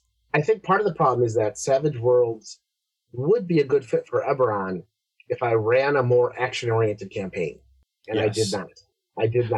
Oh, and that's the case where the system may not be the best. And Savage Worlds can handle lots of investigation and storytelling and that. The new version kind of screwed some of that up, the newest edition, because they got rid of some skills and combined some others, and they just made some very generic everyman skills. But so it means that being an investigator becomes less of a specialized thing, which if that's what you're trying to do, doesn't work. So it's the fact that when I wrote the original game, I had a different group of players, and they were all very action-oriented. And so I had some adventures written that were very kind of hack and slash, and then the new players were action focused, but also had a lot of really good role-playing hooks and character hooks and background hooks to play with. And then we added Schmitty, who was even better and came up with a really amazing consultant detective, and that some really good stories. But it's a different situation, and because I was kind of adapting some of the pre-written modules, some of them aren't. The more I read, I'm like, there's big flaws in this. Like, there's a great. Like, I love the idea of everybody after going undercover in a masquerade, but the rest of the adventure is kind of silly. And that becomes a problem as you look at it more and more that it was written for 3.5. So when you look at game systems, like there's that complaint that like, oh, you can't do that with D&D. Like, you can run any kind of game you want with pretty much any game system out there you want, but some systems are better suited for certain types of games. D&D has always been a combat-oriented system. Okay, Savage Worlds is fast, furious fun. It's on the freaking label. Okay, that's what it's made for. If you're gonna do a very introspective, character-driven, heavy drama like interaction thing, Savage Worlds is really not the system that you want to play. You can do it. It is not. Yes, you can do it, but you really don't want to. But you're fighting the system at that point. Exactly. You're fighting against the system. And say what you want. I love me some D&D. D&D is a colonizer system. You're supposed to go in there, hack the crap out of some poor bastard, steal their shit, and then get rich off of it and level up. That's the way the game is made. Okay, can you do other stuff with it? Yes. But if you're doing other stuff with it, you're going against the grain, and eventually the system's going to be fighting against you. So while, yes, play what you want to play, if you enjoy it, perfect. I am never going to argue with someone who says, we've been doing a deep character drama thing with like no dice rolling ever and using Savage Worlds. If you're enjoying it, perfect. Yep. Chef's kiss. Enjoy it. Have fun. But if you're sitting there going, oh, why are we having so much trouble with this? Stop and think about it. If you're fighting the system, you might want to look elsewhere. But that is diverting from our topic of burnout. So back to me. Yes, the 4E game, I burned out on prep. I got tired of doing all of that prep work that I was doing. We were having fun with the game itself. When we sat down at the table, everything was great. But eventually, the prep negative outweighed the positives I was getting from it. And I was like, I got to stop. I got to put this game on the shelf. And everybody was like, okay, that's cool. And then somebody else started GMing, and I sat back and just played again. So, Phil, where's yours? Yeah, mine's actually pretty recent. And it may have been preventative, not actual burnout, which was my recent move. So having come off the tail end of a whole bunch of work, which I was managing, running my games and working, like I had managed a nice balance to keep all my games running. But coming up on the move last month and all the prep work for the move, like packing and buying stuff and all the things. I mean, you're doing it right now, Bob. I realized I was like, if I run these games on Sundays, my 2 sessions, right? I have one, I run every Sunday, bi-weekly, 2 different groups. If I have to prep these and run these while all this other stuff is going on, like I'm going to burn out. Like this will be the overwork part. Because I'm going to be exhausted from packing and moving boxes over to the apartment all week long. I'm going to burn out. And so preemptively, I just was like, hey, let's not do this. Yeah. Let's just take a break till August, and I will. And this is the temporary thing, right? So everything's going to pass, and in August, I will come back refreshed and settled and ready to go back to playing some games. Yeah. And then this way I won't be burnt out from GMing. I won't be burnt out of the games. Right. You'll be out of the move. Yep. I will be like, the move will be over and I will be settled and calm. And so, yeah, that was it. Like I felt the verge of it. And I just I knew it was going to be overwork, right? Like I knew I know what's going to happen because I made this big list of work that I needed to do in order to move out. And I was scheduling it out in Trello, every week I was putting a block of cards in my Trello queue and okay, these got to be worked on this week and queue up the next ones and that kind of thing. And I just knew this is a recipe for disaster. If I just kind of I'm just going to push on through and just I'll prep stuff while I'm physically exhausted. And so I just didn't, and it was so much better. I'm in a very good mental place about all the games that the 2 games that we have running, in a very good mental place. My feelings and thoughts about GMing are still very positive. Yeah. I'm come August, I'm ready to start running some games. Now, the way you worded the work part seemed like you were dismissing it, but you were under a lot of stress from work with those projects that were all wrapping up. Oh, I was. We could tell that you were under a lot of stress. Oh, I totally was. But I was managing my games because I had shrunk all of my encoded work down to next to nothing. Yeah. I'll tell you the thing I've been burning out on for a while was the show. The show was actually becoming a bigger drain than running games. And again, that was from the stress of everything going on during the week. Yeah. Because the week is when I usually start. So there's a process for prepping a show, which starts with Wednesday after the show. We start thinking of the next topic. Okay. And then on my schedule of things, in order for me to have a show ready by Tuesday, I need to be writing that show on a Friday. And with work, I was so tired come the end of Friday that I was resenting having to sit and write the notes for the session. And then compounded by that, if we didn't come up with a topic before Friday, then it's Friday and I don't have a topic to write with. It's even worse, right? So I was actually burning out harder on the show. I had gotten the gaming stuff down where I was doing my prep work, and I, do a little prep work 2 nights a week. One of them's on a Saturday. So it was always I'm always going to have time to get this prep work ready for this game. And truthfully, the way I run stuff and the way we play stuff is once I prep a thing, that's like usually 2 to 3 sessions worth of material. Yeah.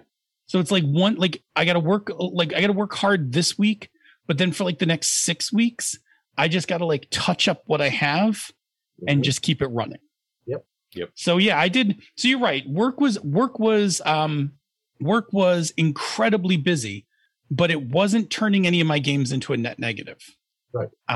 The show was becoming a net negative for me. And that was tough because, I can tell you guys that we can take some time off from gaming and come back, but there's a fear about the show pod fading. Yeah. And I didn't want to have frequent times off. So I did just barrel through. I did just barrel through a lot of show prep. Okay. We should change. Let's jump into our second question. Yeah. All right. Question 2. When you're burnout recovering, do you like time with or away from the gaming group? So I've done both. When I did have that GM burnout, I was fine coming to the table to play most of the time. There was one campaign that I was GMing. It didn't last a super long time, but I was having a lot of stress and for various reasons. And I just was like, you know what? I gotta step away. And I walked away from the one game group for a couple of months and just didn't play or run anything. I was just like, I gotta walk away. And that was hard because, that's like, these are my friends that I see every week. And I was like, you know what, this particular game, you guys run something, I gotta walk away. But after I was away for a while, I got, refreshed and everything like that, came back ready to go. But that was right around the time where I was making the decision that like GMing just isn't doing it for me because I'm not super good at it for various reasons. I've had some bad experiences with most of the games that I've GM'd did not go as well as the 4E game. The 4E game was really the pinnacle of my GMing. And I just got to the point where I was like, I'm just not going to GM anymore. And I walked away from GMing and said, I'll just stay, I'll play. What about you, Phil? Yeah, typically I will tend to retreat when I need to recover. Like I'm an introvert for the most part. So like when I need to recover, like I need to just get away from people, kind of turtle up and just play some video games, read, something like that. Also part of it, and this is just a bad habit of mine, is that if I'm taking time off from gaming and we're hanging out, I will often feel like I'm letting people down by not running stuff. Like, and that's not that that's how people treat it, but that's how, like, that's my own mental hangups about it. Like, you should have just done it. Like, you should have just pushed through and gotten a game out. But now we're all sitting around and there's no game because you didn't run it, which is excessively harsh. Right. Yeah. And so if anything for a few years of therapy has taught me is to not be as harsh to myself. So like this time when I preemptively stopped the games, we've gone and hung out together and I've done it guilt free. Yep. Like I'm just good. Like, nope, it's fine. Like it's fine because I made myself okay with that. I'm not letting anyone down. We are all hanging out. We're having a good time. I don't actually need to retreat. I just don't have the time to do this. Right. Yeah. So, I tend to that's when I double down on Minecraft. Right. And if I'm really burnt out on things, like I don't like getting on Mumble. I just don't want to people. Yeah. But that is also a slippery slope because the longer that happens, the weirder I get. Right. So then if I do that too long, then it's like, well, I don't think people really want to hear from me. I should definitely not go on Mumble. I don't think anyone likes me. Like it becomes this downward spiral. So there is a limit to how much isolation I'm allowed to have before I have to just put myself back in the world. Otherwise I will go full on Howard Hughes. Right. Like I'll just get weirder and weirder and start collecting my pee in jars and stuff. Like can't have that. Right. That went a different direction. And we're not doing that. All right, Jerry, what about you? What's your path for recovering? Well, either run something else or play something else. I want to game and hang with friends. I'm the opposite. I I'm actually not all that extroverted, despite what I do for a living. But with the people I do care about, I want social contact with them. And my wife knows this. There were times when she would say things to me like, back when the game stores were open, she'd say, you haven't gamed in 2 weeks. You should go to a game. You should go to the game store. Go do something. Go find a game to play. Go hang out with people. Go do something fun. Just because, and she's not trying to get rid of me, because she understands that that's part of my support network. That I draw energy from the friends that are around me. I'll I don't care if we go watch a movie and hang out, or if we just sit and talk game theory, or we play a board game or something. But I want to do something. If I'm not gaming and running something myself, I want to go do something else that's in that same vein, because it's part of what gives me spoons and keeps me more active. And I do know that I will get into a downward spiral if I don't have that kind of social interaction, especially since my other job means that I have to kind of control everything I do, what I say and how I talk and so on. So being able to be with people who you can be yourself with makes a huge difference. And gaming is part of it. So that's just my thing. Yep. So cool. All right. Question 3. Have you ever burned out as a player? I don't think I have, because I don't play enough games, right? I predominantly run games. I occasionally play in other people's games, but I primarily run games. So I don't think I've ever burned out. Although, Bob, I looked at your answer, and I think that's the closest I have also almost burnt out. So I'll save it for you to talk about. But I was in that game with you, and that's the closest I think I've ever burned out as a player. There are plenty of games where I have not wanted to be in the game anymore. Right? I've just there are games that have gone on where I'm I am no longer enjoying this. I'm no longer enjoying this game. Not the people, not the GM, just I'm not enjoying this particular game. And that's different. That's not burning out, because I would if we switch games, I would gladly just keep playing with everybody. I'm not fed up with people. I just didn't like a particular run of a game. Glenn's a fantastic GM, but he ran, that PBTA game, that sci-fi one, that generational game. I can't remember what it's Life Among the Ashes, or do you know what I'm talking about? Yeah. Why can't I think of the name of it? Yeah. Legacy. Thank you, Blake. Legacy, Life Among the Ruins. Yeah. And I just I love Glenn. Glenn's a great GM. I just did not enjoy that game. Yeah. And I don't even think there's anything wrong with the game. It just was it was a game that did not gel with me.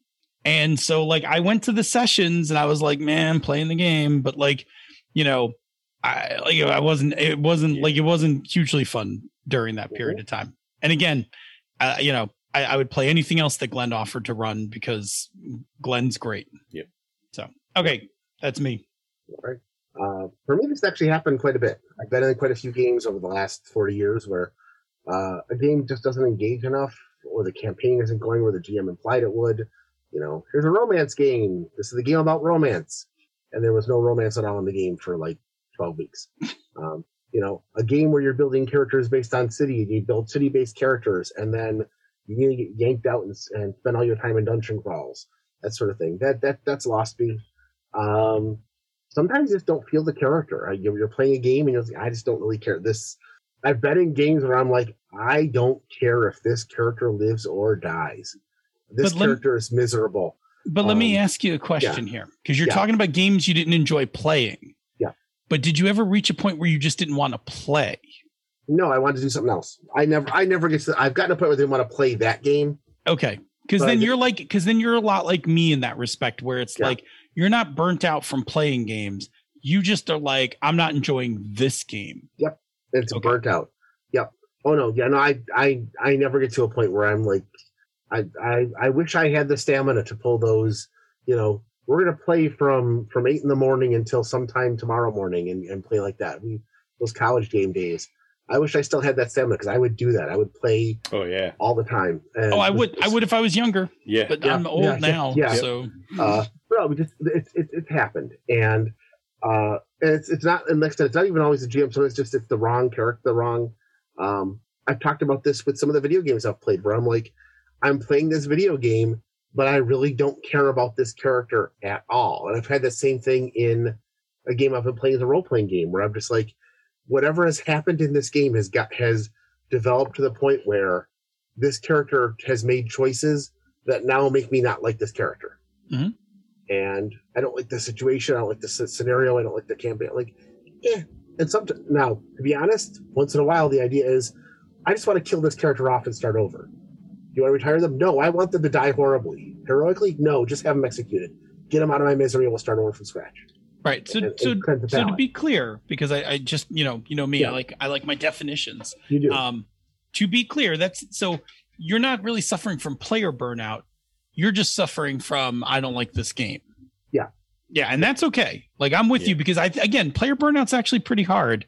And I think Andy actually hit on from the chat room, hit on a really good point about interpersonal problems are actually probably the key to player burnout, like not wanting to play. So, Bob, do you want to? Yeah, but I'm not quiet about that kind of stuff. This player person, Jerry, speak up. I'll come right out and say, you're being an asshat. Stop that, or I'm leaving. You're harshing my calm here. Knock it off. Yeah. I'm not subtle about that kind of shit. Yeah. So, all right, Bob. Yeah. So thinking about my answer, it's borderline. It's leaning more towards, I just was tired of that game and would have gladly played something else. But there was an element of like, I'm just tired. Like, and that was, we were playing Pathfinder. We were doing the Kingmaker campaign path. And there were some group dynamics that really weren't working. And it's Pathfinder. So it was the super crunch was starting to wear on me. And it was in the beginning, it was exciting. Yeah. Like, I remember we were all excited in the beginning, but yes, I had a very similar experience. Yeah. I had that problem with every Pathfinder game. It's really good for the first 3 or 4 adventure paths. And I just burn out on it. Yeah. I don't even remember how many sessions we played it at, but it was a good, dozen maybe. And it was just like, it got to the point where it's like, I don't want to be here for this session. Yeah. No. Oh, somebody canceled? They can't make it? Oh, we shouldn't play. Oh, yeah. Did you make it as far as the village that disappeared in the undead Cyclops Lich guy? I think we did. Remember. Okay. It's that's a good. So that was when I thought the story was still going on. I really wanted to play that one. We only played the first half the first adventure path, and then that fell apart. All right, but that was it for me. So, all right, that's our topic on GM Burnout. We hope this advice helps you to avoid or recover from burnout, keeps you behind the screen, or at the very least, keeps you gaming. There you go. So we're going to check in with the chat room one more time, and then head on over to the conversation corner and do the thing. Oh, fun, right? What does Andy got here? One 4E game, player A refused to tell me how uncomfortable player B was making them, and then player A tanked the game instead of talking to me about it. Yeah, come on, let's not be children.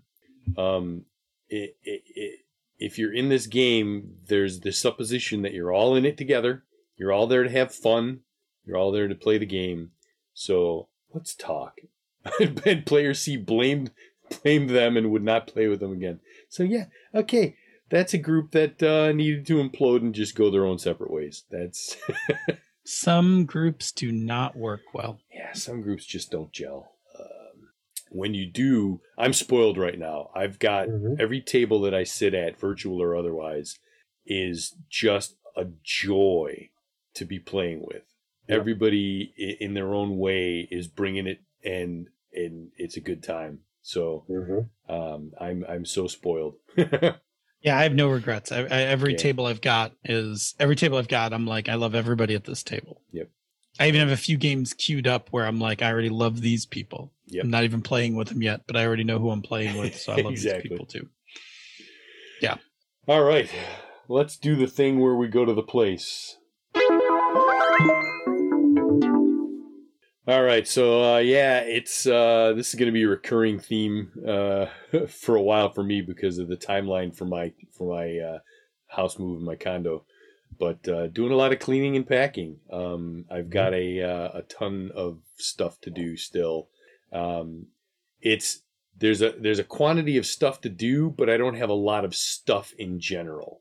One thing that I have to do this week and next week is I need to gather up all the old tech because there's a recycling event not far from here on the 16th of July that I need to go take old PCs and I've got 2 old TiVos.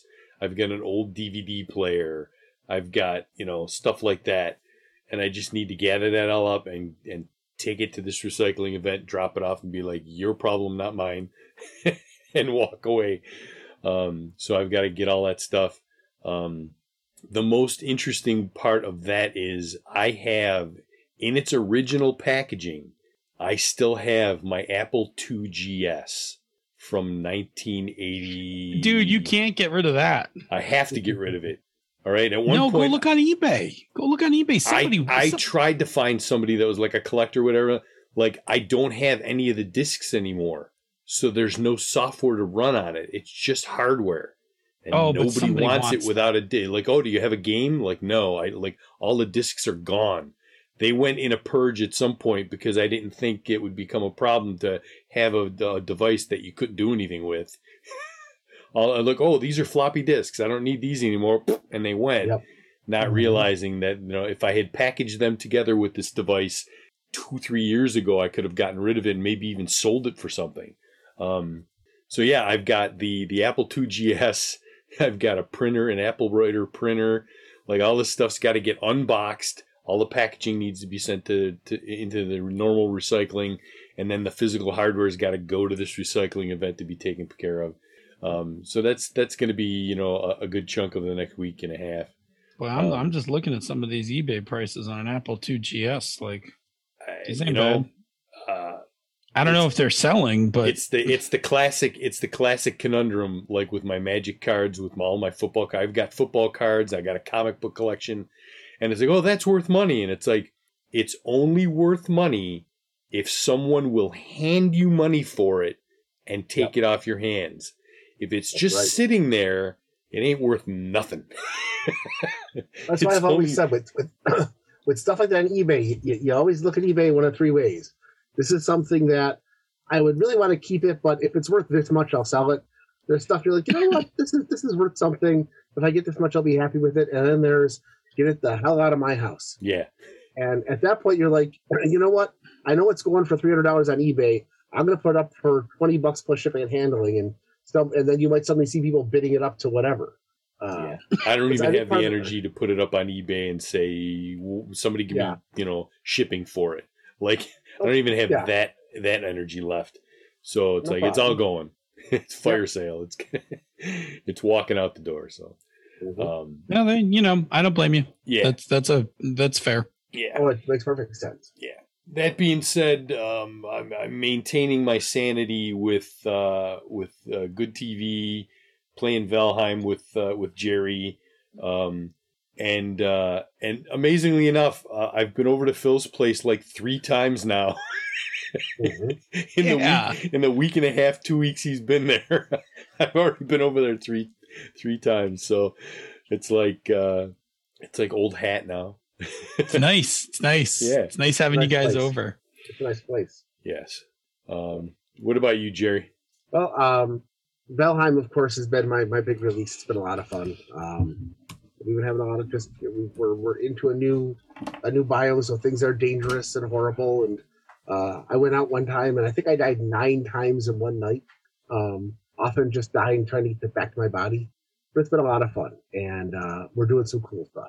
And the storytelling is still neat. Chris came on this weekend, and we made another major achievement, and then died.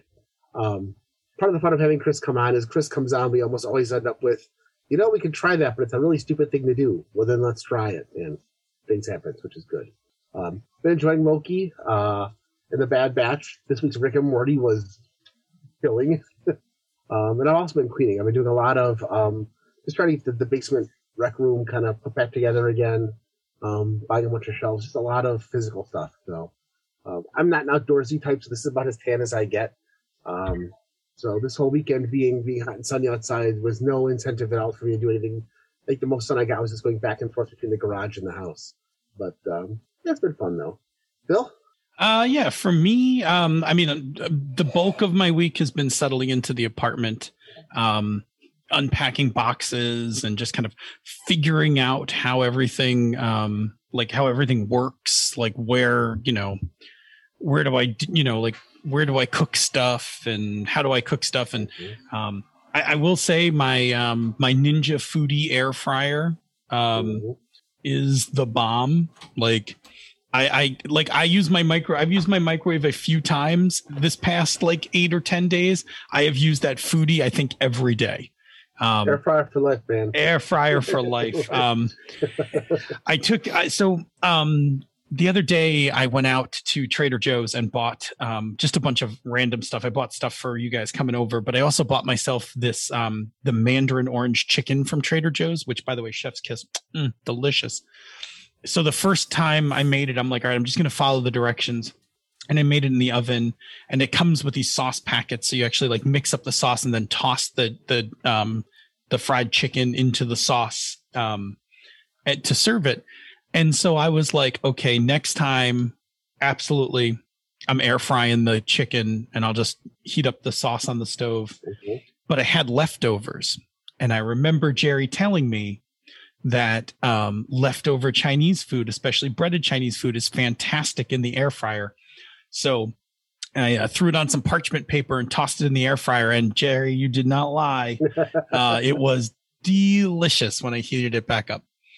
So leftovers become exciting with an air fryer. I heated up pizza in it. It was delicious. Like, man, there isn't anything that air fryer isn't awesome at. And I saved myself a lot of hassle. I got myself perforated pre-cut parchment paper that fits my air fryer basket. So like now, like cleanup is even easier because I just like throw a parchment paper in, throw the food in, cook it, pull the parchment paper out, and like quick wash the basket. It's great. Anyway, not to go overboard on that. I'll just tell you one thing. If you're gonna do stuff in the air fryer, you go out to restaurants and you always end up with like that one little roll or bread or that you like, which you take it home, put it in the fridge, wrap it in tin foil, and put it in throw it in the air fryer. Oh, leftover Texas Roadhouse bread is amazing 2 days later. Really there you go. I have gotten to watch some things. So like, cause I also have a new television. So I've been watching Loki. In fact, I just caught up to Loki before dinner tonight. That was a hell of an episode. I've been, obviously watching Voyager along the way. We watched Heat. We had a movie night. I started watching Lower Decks. I'm like a handful of episodes into Lower Decks because I was like, oh, I can just watch this on my TV now. So I've been like, picking an episode here and there. And what do you think? Oh, it's fun. It's totally fun. I love it. It's great. I don't think I've hit any of the iconic episodes yet. The ones I've watched so far have been pretty good. The last one I watched was the one where about the buffer time. Oh yeah. That was good. So anyway, I've been watching that. That's been enjoyable. So all of that's actually going really well. And then I got my first official game in the apartment with a game of Fiasco. So Tony and Glenn and Bob came over. That's my usual iHunt group. But again, since we're on hiatus, I was like, I don't have time to prep anything. But like now that I have all my stuff out, like all my games are on my game shelf and things like that, I was like, oh, I have Fiasco, and that's no prep. So I was like, why don't you guys just come over? Let's play some Fiasco. And so we played Fiasco on Sunday night, had a great time. Fantastic gloriously romp. Horrible. Yes.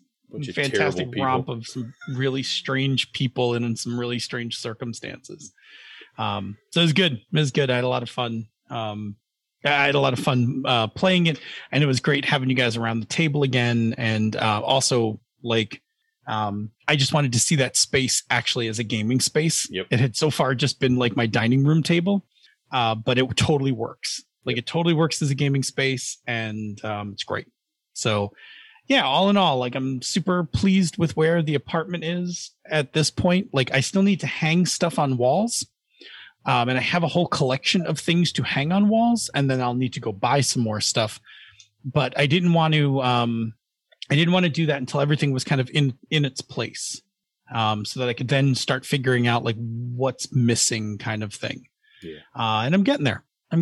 My couch will be the next big thing. My couch arrives in August, and I will be, then I will I will start finalizing things around the house once I get that in place. So yeah, that's me. Cool. All right. Well, that brings us to our Patreon shout-outs. Thank you for being our patrons to Joe Rasso, John, MT Black, Matthew Petrozelli, Mike Olson, Padme's Lover, Robert Dorgan, Ryan Bolter, Texas Bento, and Troy Pitchelman. And thank you to everyone for listening tonight. If you are free on Tuesday evenings at 8 p.m. Eastern, 6 p.m. the Queen's time, you're welcome. Come join us live on Twitch, where you can chat with other listeners in the awesome chat room for life and ask us the occasional question. If you can't make it a live show, check out our podcast each week, wherever you get your podcasts. And take a listen to their shows in the Mr. Mark Network, such as There Are Super Geek, Mastering Dungeons, Bones from Obsidian, the FM Gamers, Panda Talking Games, the Gnome Cast, Jungle Hustle, The Lounge, Bonus Experience, and back episodes of She's a Super Geek. You can and should also check out sibling podcasts, Tabletop Bellhop, The Knights of the Night, and the always amazing Gaming and BS. Before your hesitation turns into full-blown burnout, leave us some feedback. You can reach us directly via email, mmp@misdirectedmark.com. Check us out on Twitter. The show and the network is at misdirectedmark. He is Robert M. Everson. He is GM Gerrymander, and I am DNA Phil.